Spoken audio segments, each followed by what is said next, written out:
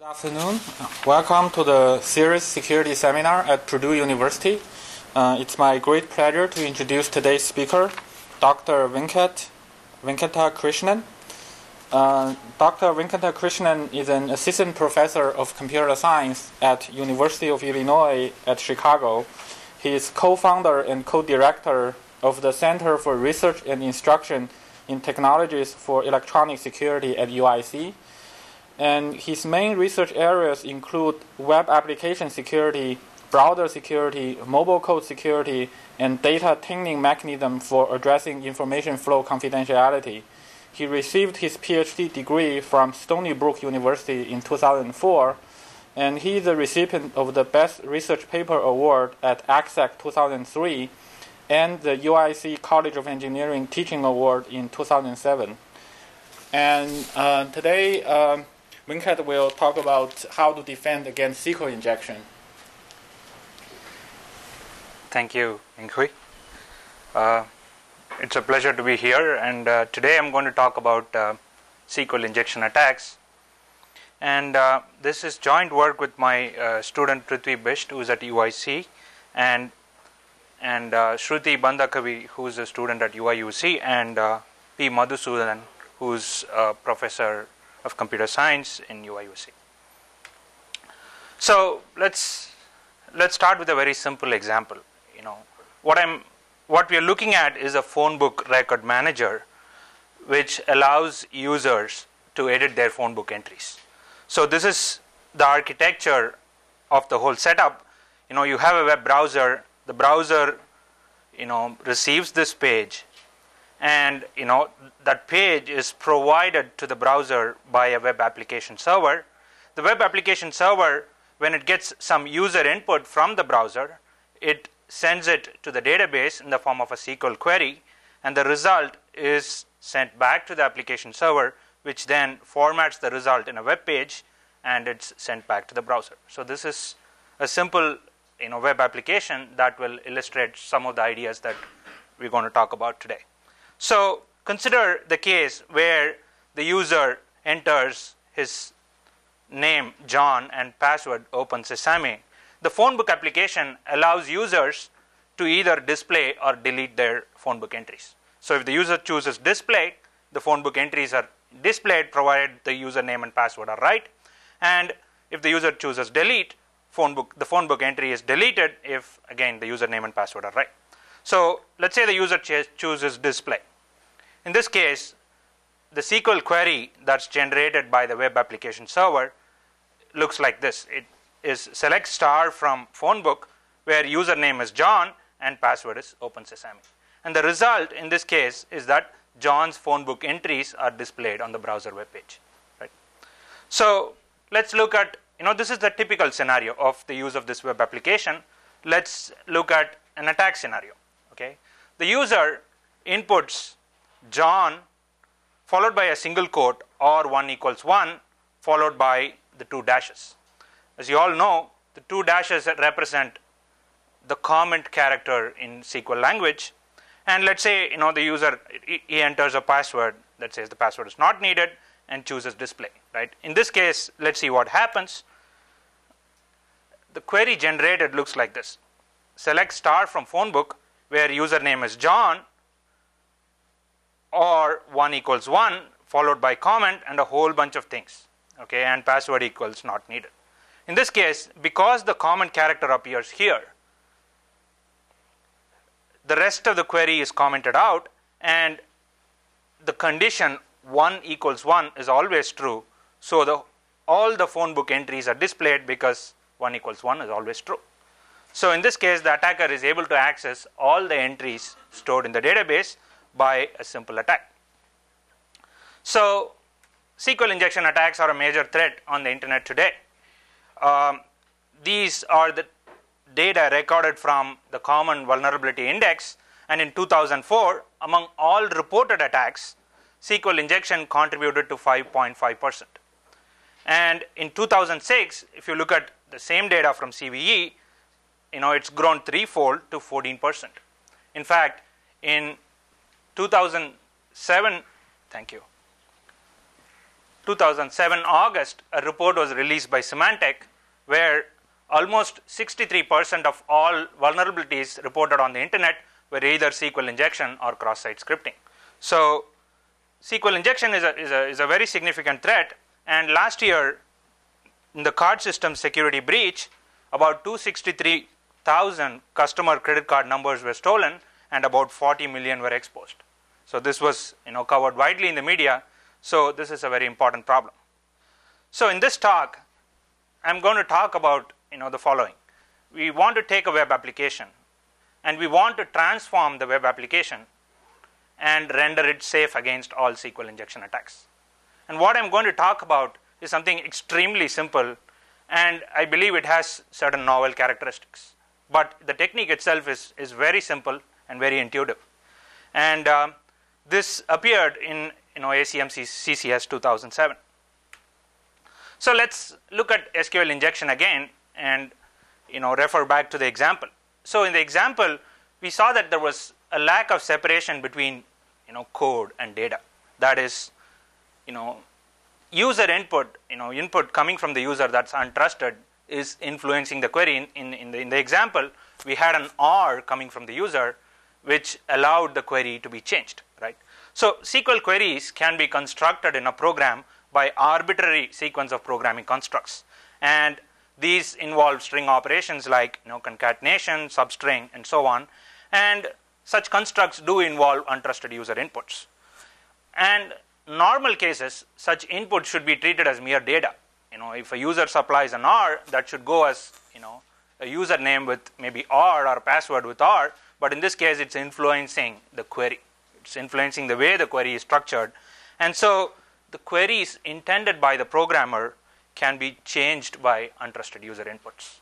And this is the problem in SQL injection. So we want to dwell on this notion of change a bit before we understand this problem further. So let's look at the parse structure for a benign query. So the query looks like this: select star from phone book where username is John and password is Open Sesame. So now this is the parse tree for the query. So there's a whole bunch of things on the left which parse select star from phone book, which are not very interesting. The most interesting thing in this picture is the where clause, where the where clause contains a condition term, the keyword where followed by a condition term. And the condition in this case is an AND condition, which has two subconditions: username equals John and password equals Open Sesame. Now consider the parse tree structure for an attack query. First of all, the query actually has a where clause. In addition, it has a comment. The query has, the left hand side is the same. It has a where clause and it has a comment.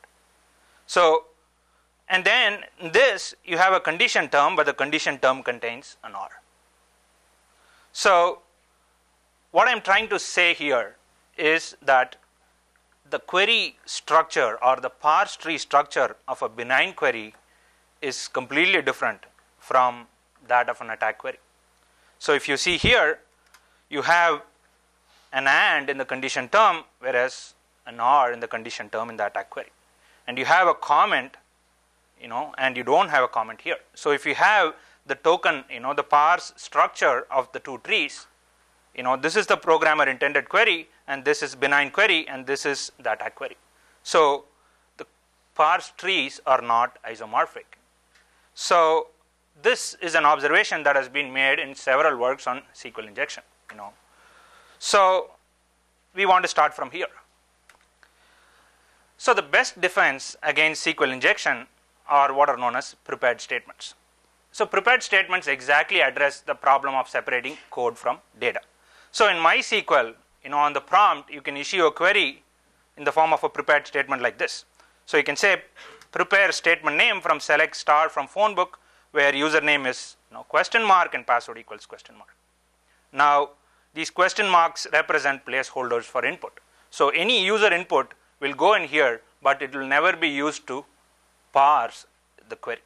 So the query is parsed even before user input is received.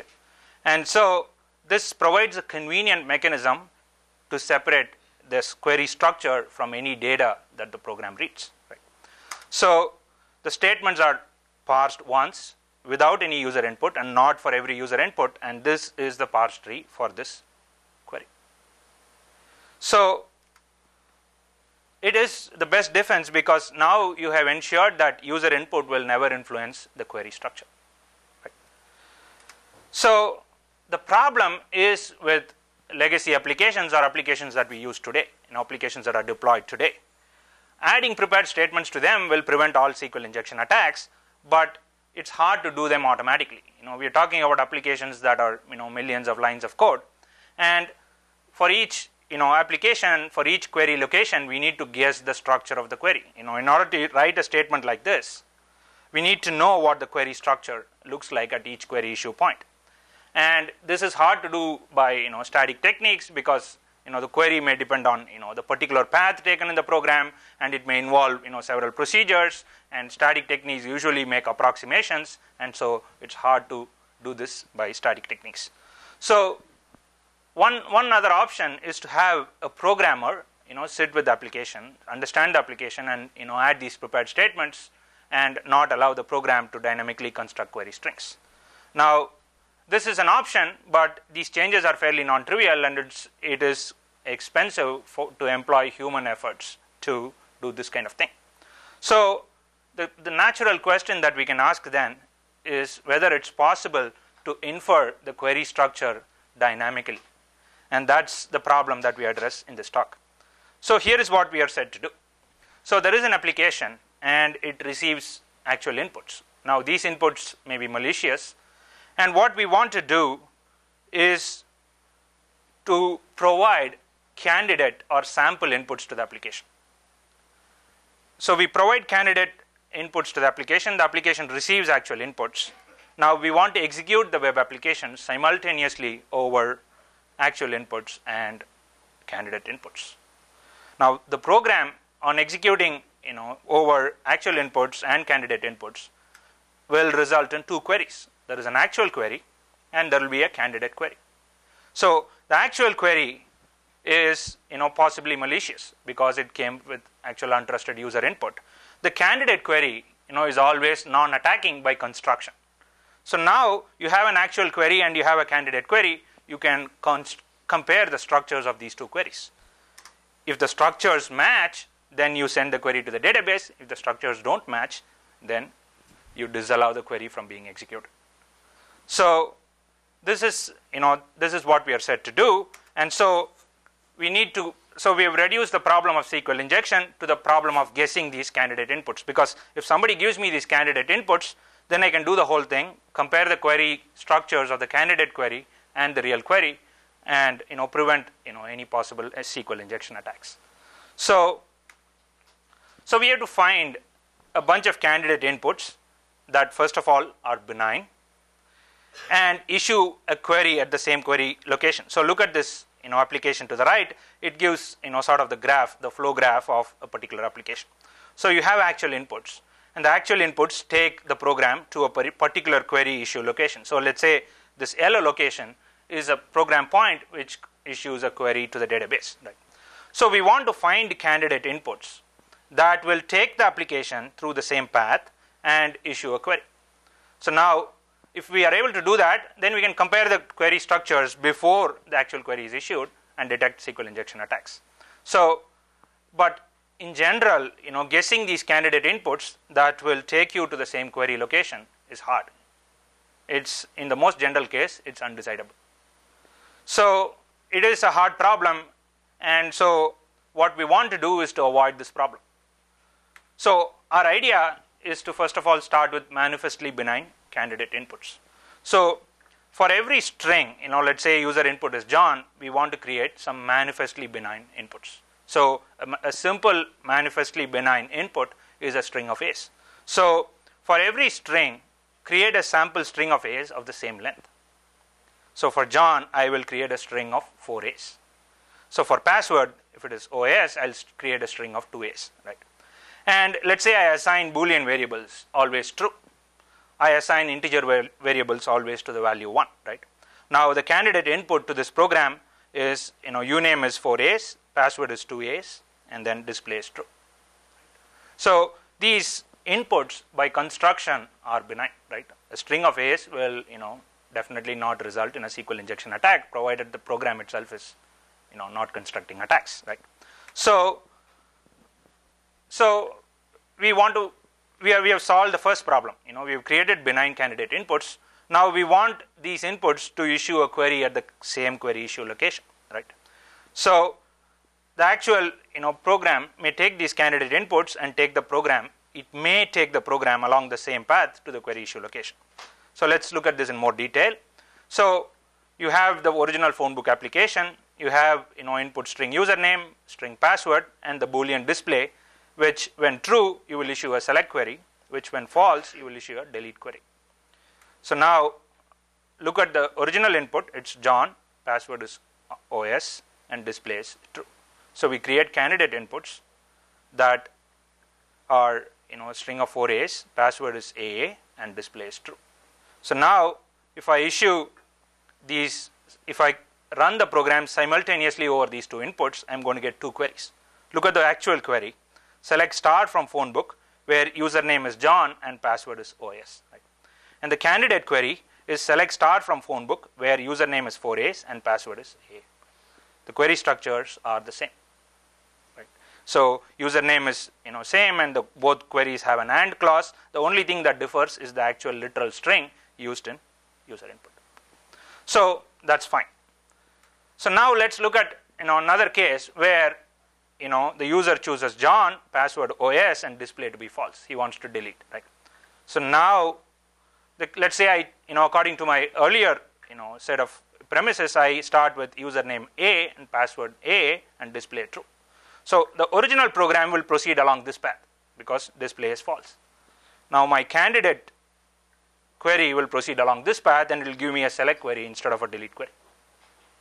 This is a problem, right? I mean, now if I compare, even though the inputs are benign, I'm going to get two different queries. The query structures don't match, but it's not the case that the program is under attack.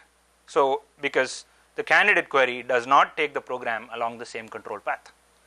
So look at the actual queries. The actual query is delete star from phone book. The candidate query is select star from phone book. There itself there is no match, right? Even though the actual inputs are benign. So what we've learned here is that the query structure depends on the control path that's taken. So if the program takes this control path, then this is for this query location, and for this path there is a particular query structure. And if the program takes another path, say this path, then there is a different query structure. So it depends on the control path taken by the actual input. So what we want to do is to reject this candidate path. Instead, take the candidate inputs and force it along the same control path the actual inputs took the program to. So what this means is that when the program has a condition, I don't evaluate the condition on both candidate inputs and actual inputs. I evaluate it only on actual inputs and let that take the program to the particular query location. And at that point, I will compute the candidate query, and I'll check the candidate query versus the actual query.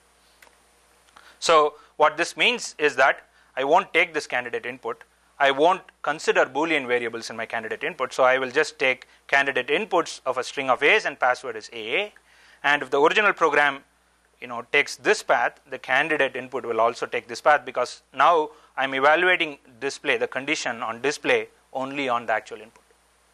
So display is true, display is false according to the actual input. So that will drive the program to the actual location. So now,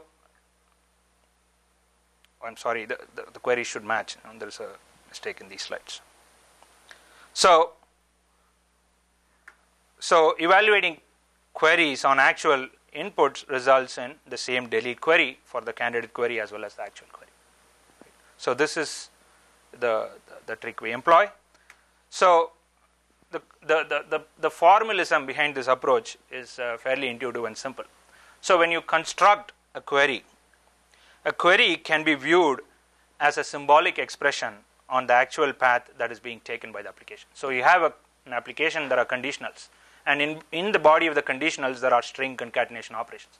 If you collect them and put them together, you get a large symbolic expression that actually represents the query. So when you substitute the actual inputs, you get the actual query. When you substitute benign inputs, you get the candidate query. If these structures match, then it's not a SQL injection attack, and if these structures match, then if it doesn't match, then it's an attack, and if it matches, then it's not an attack. So the benign candidate query is obtained by replacing the symbolic inputs with benign inputs, right? So this is how my transformation looks. So for every string in the program, I add candidate variables. So you have a string uname, that's an input, and you have a string password, that's an input. So you add a candidate string. So this is a direct source transformation. So you add the variable uname underscore c, and you add the variable password underscore c. So now I look at every operation done by the program, and I sort of shadow the operation on the candidate input. So in this case, uname, first of all, I initialize the samples. So uname is initialized to a sample. So if input 1 is John, then sample is a string of 4 A's. If input 2 is password, that is OS, then password candidate variable for the password is a string of 2 A's. Right? So now look at how I transform. So I don't transform the condition. The condition is on the real variable. So now let's look at the body of the condition. You have the query, the delete query being computed. So we already added a candidate variable query underscore c. So we just shadow the operation, except that we replace the original variables by the candidate variable. So the original query had uname, so I replace that with uname underscore c, password with password underscore c. In a similar way, I do that for the select query too. So I just shadow the whole operation, replace the original variables by candidate variables. So now when I come to execute query, I transform that statement into a statement that tries to match the query structures of query and query underscore c. If these two match, then I execute the query. If not, I just deny execution of the query.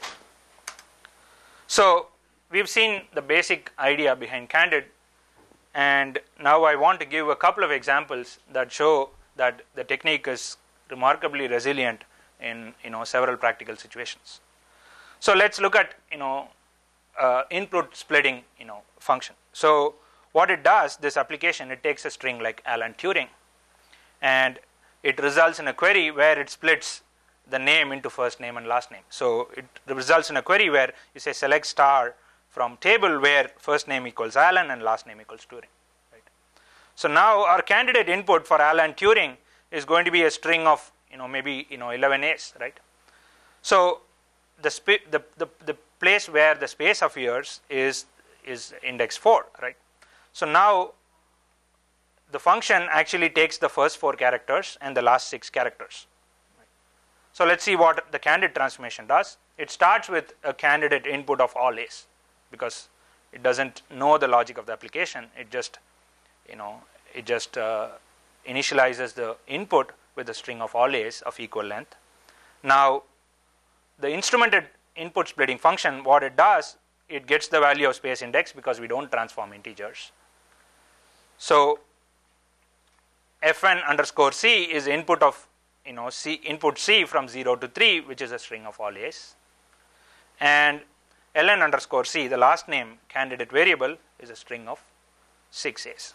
Right? So corresponding to Alan and corresponding to Turing. So the query generated will be select from table where first name equals string of 4 A's and last names. So if you compare the two query structures, they are the same. So in a typical input splitting application, the transformation works. Surprisingly simple transformation works.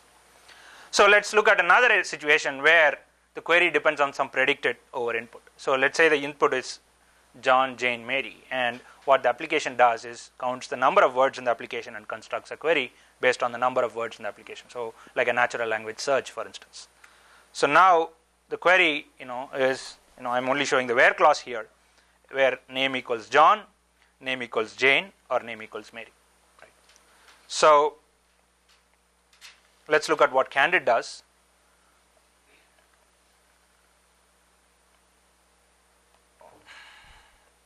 So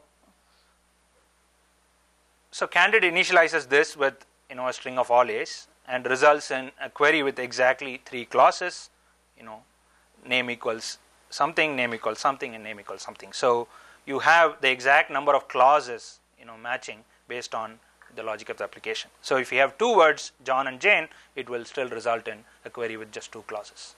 So it's kind of neat and resilient for these situations. So if the input is just John and Jane, then you result in a query with just 2 clauses. Okay, so this is how the implementation works. There's an original program, and then we do the Candid transformation on Java bytecodes. Bytecode transformation is particularly advantageous because you don't require access to source code of the applications, and this is all done offline. So what you have is an instrumented web application that does this Candid transformation. Now online, when the browser makes a request to the instrumented web application, whenever the program issues a query, we refer to a SQL parse tree checker that compares the real and candidate queries. If these match, then the query is allowed to go to the database. So we evaluated Candid over a suite of 7 applications, and 5 of these are commercial open source applications obtained from gotocode.com, and we used it against an attack suite that had 30 different attack patterns. So these attack patterns were constructed from common SQL injection patterns that were available from CERT and CC advisories, and these attacks were constructed by an independent research group. And the test suite also contains benign inputs that are used to test for any kind of false alarms that Candid may generate. And this is how we did the testing. So we ran the system, the instrumented application, on a virtual machine. We ran the original application on another virtual machine, and we ran a tester application that issued these web queries simultaneously to the original application and the instrumented application, and it classified them as attack, benign, or parse errors. And these are the results from our experiments. So as you see, first of all, these applications are fairly large, over 10-15,000 lines of code. We believe the Candid approach can scale to applications that are considerably larger in size because it's extremely simple. And we had a number of attacks for each application, in which in every case Candid detected all the attacks. And we also had non-attack benign strings that contained SQL injection like patterns, but which were actually benign, and those did not raise any false alarms. And there were a few queries that did not parse correctly and that were directly rejected by the backend MySQL parser, and we classified them separately. So this is the performance numbers. We have all the applications listed here. So the blue one represents the original application time, response time in milliseconds. So what we did was provide a query to the web application and measure the response time. And the yellow one is the transformed application with the parse tree comparison. And the green is the transformed application but without the call to the parse trees. So as you see, the transformation itself has negligible overheads, and the parse tree encounters a small amount of overhead. In most cases, it's about 20%. So we believe that Candid can be implemented very efficiently, and if we used a more efficient hand-coded parser for SQL, we used a very generic parser generator based SQL parser, and so there was a bit of overhead there, but we believe it can be implemented very efficiently. So after the original paper describes Candid implementation at the bytecode level, but since the transformation was extremely simple, we could we implemented Candid both at the source and JVM levels. Each of these levels have their own advantages, and for instance, what we did with the JVM was to have a candidate string for every string in the program, not just user inputs. Now the advantage of that is that you can run your web application over this instrumented VM and not do any changes to the original application. So all you do is to change your Java interpreter to this new JVM that does candidate tracking, and then you get safe web application that runs on top of it. So this is particularly advantageous, but since we are doing candidate tracking for almost all string variables in the program, there is a considerable overhead for that, and it can be minimized by propagating candidate strings which depend on user input, and that's what we are currently doing. So there is some more recent work, basically mostly related to dynamic techniques and static techniques for prevention of SQL injection attacks. First of all, the most common defense employed is input validation, but it is kind of well known that these are not robust against different formats of strings. So for instance, if the backend uses alternate encodings, the attacker will be able to inject SQL commands into user inputs that make use of these encodings, and this may slip through the input validation function. And mostly programmers, there are lots of bulletin board forums which describe how these input validation routines can go wrong. So the notion of comparing parse trees is a much more robust notion for defending SQL injection attacks. So there are static analysis techniques that that solve a slightly different problem. They are used for merely identifying which user inputs reach a SQL query without being validated. So that's the objective of static analysis techniques. So they are merely used to identify vulnerable applications, vulnerable locations in an application. They do not offer, so for instance, if an application does input validation, they do not offer any assistance to check the soundness of the sanitizing routines. And another recent work involves use of static analysis to build query structures and use that for dynamically preventing attacks. So you can guess the structure using static analysis at each query issue location, and then at runtime you can see whether the query received matches any of the queries that you learned by static analysis. And we've shown in the paper that this is not robust when the query depends on predicates over the input, because it loses track of control flow. So there are other dynamic techniques that people have worked on. So primarily it involves information flow tainting. So you taint user inputs as it enters the program, and then you see whether the tainted input contributes to SQL query structure. And these we believe are the best defenses for SQL injection. We also have a very detailed comparison. So for instance, when you have a third-party function for which you don't have access to, using a tainting mechanism, you should assume that, for instance, all the result that comes back from the third-party function is all tainted, and so this may generate false positives. But using candid, if the function doesn't have side effects, you can make calls to the function twice. You just apply the candidate string once and the actual string once, and then you get back the results and compute the candidate query. So there are several detailed comparisons that are shown in our paper. And so the contributions of this talk are primarily a technique to defend SQL injection attacks by guessing or deducing the programmer intended query structures at runtime. And it's resilient to different scenarios that might occur in real code.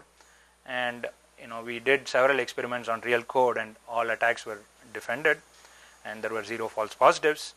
And and the message that we want to give at the end of this talk is that dynamic techniques are best suited for defending SQL injection attacks.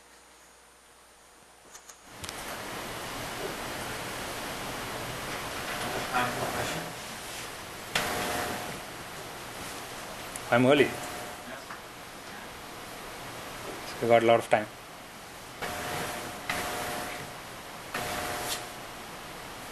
So your approach works for Java. So if you want to use your approach for other programs, It shouldn't matter. The language shouldn't matter at all, because the transformation is extremely simple as long as you can implement this. So the JVM approach works for applications written in Java, JSP, and so on. But if the transformation itself is not complicated. It's just replicating or shadowing the operations done on real variables. You can even use some kind of textual parser to implement the transformation. That's probably what's needed, nothing more, because all it requires is initializing the candidate variables and then replicating the operations done on real variables on candidate variables. So it should be fairly easy to implement on any programming language, provided you want to do the source transformation. So does it address your question? So could you go to the slide where you have 3 usernames and then separated by space? Mm-hmm. So I think the effectiveness depends on the string operation. So suppose I have a function which returns the substring ended at the first space. And then I issue that call, and then I get the first substring. And then the second call is I get the next portion that are from the first space and the second space. Mm-hmm. So then if the string is here, then the first call will get John, the second call will get Jane, and the third will get Mary. But if I issue it on this input, the first will be all A, the second will be empty string. So it depends on where you implement the transform. So are you doing the call to that function? So are you looking at where the space is in the code, and then you are making a call to return? So if the function get an integer index and then get a substring, so this would work. Mm-hmm. But if the function, the library call directly return a substring, start from the beginning, ending at the first space. So because it's a string operation, I guess you would issue the same call on the string method and then.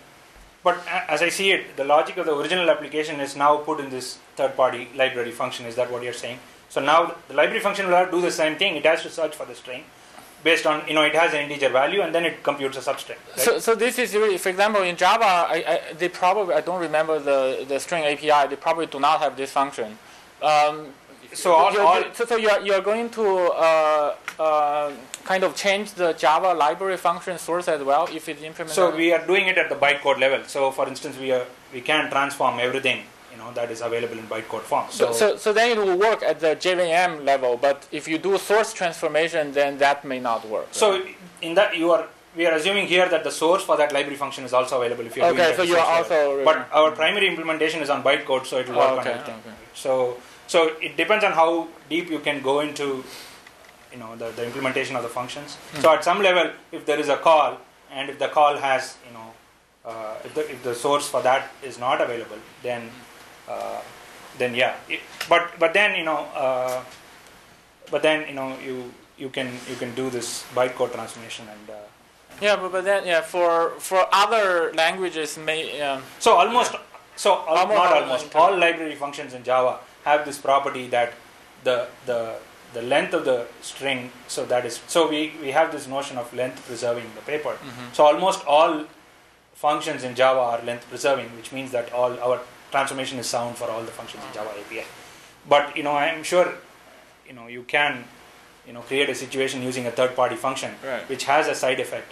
Side effect as in this case it depends on some value which is not available to candidate, in which case the real and the candidate strings may differ, right?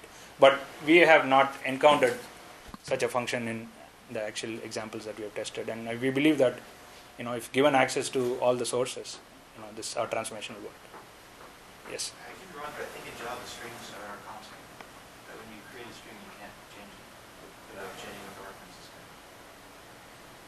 No, but so I don't. So you wouldn't worry about the length changing of the string because. No, but it's not just a string. I mean, you compute a string from another string. So you take a string and do a substring, and you compute another string. So you need to create a candidate string for this new string that's being constructed, and so even though strings are not manipulated directly, you can do string operations and get new strings as a result of those operations. So then in which case you have to create these candidate strings.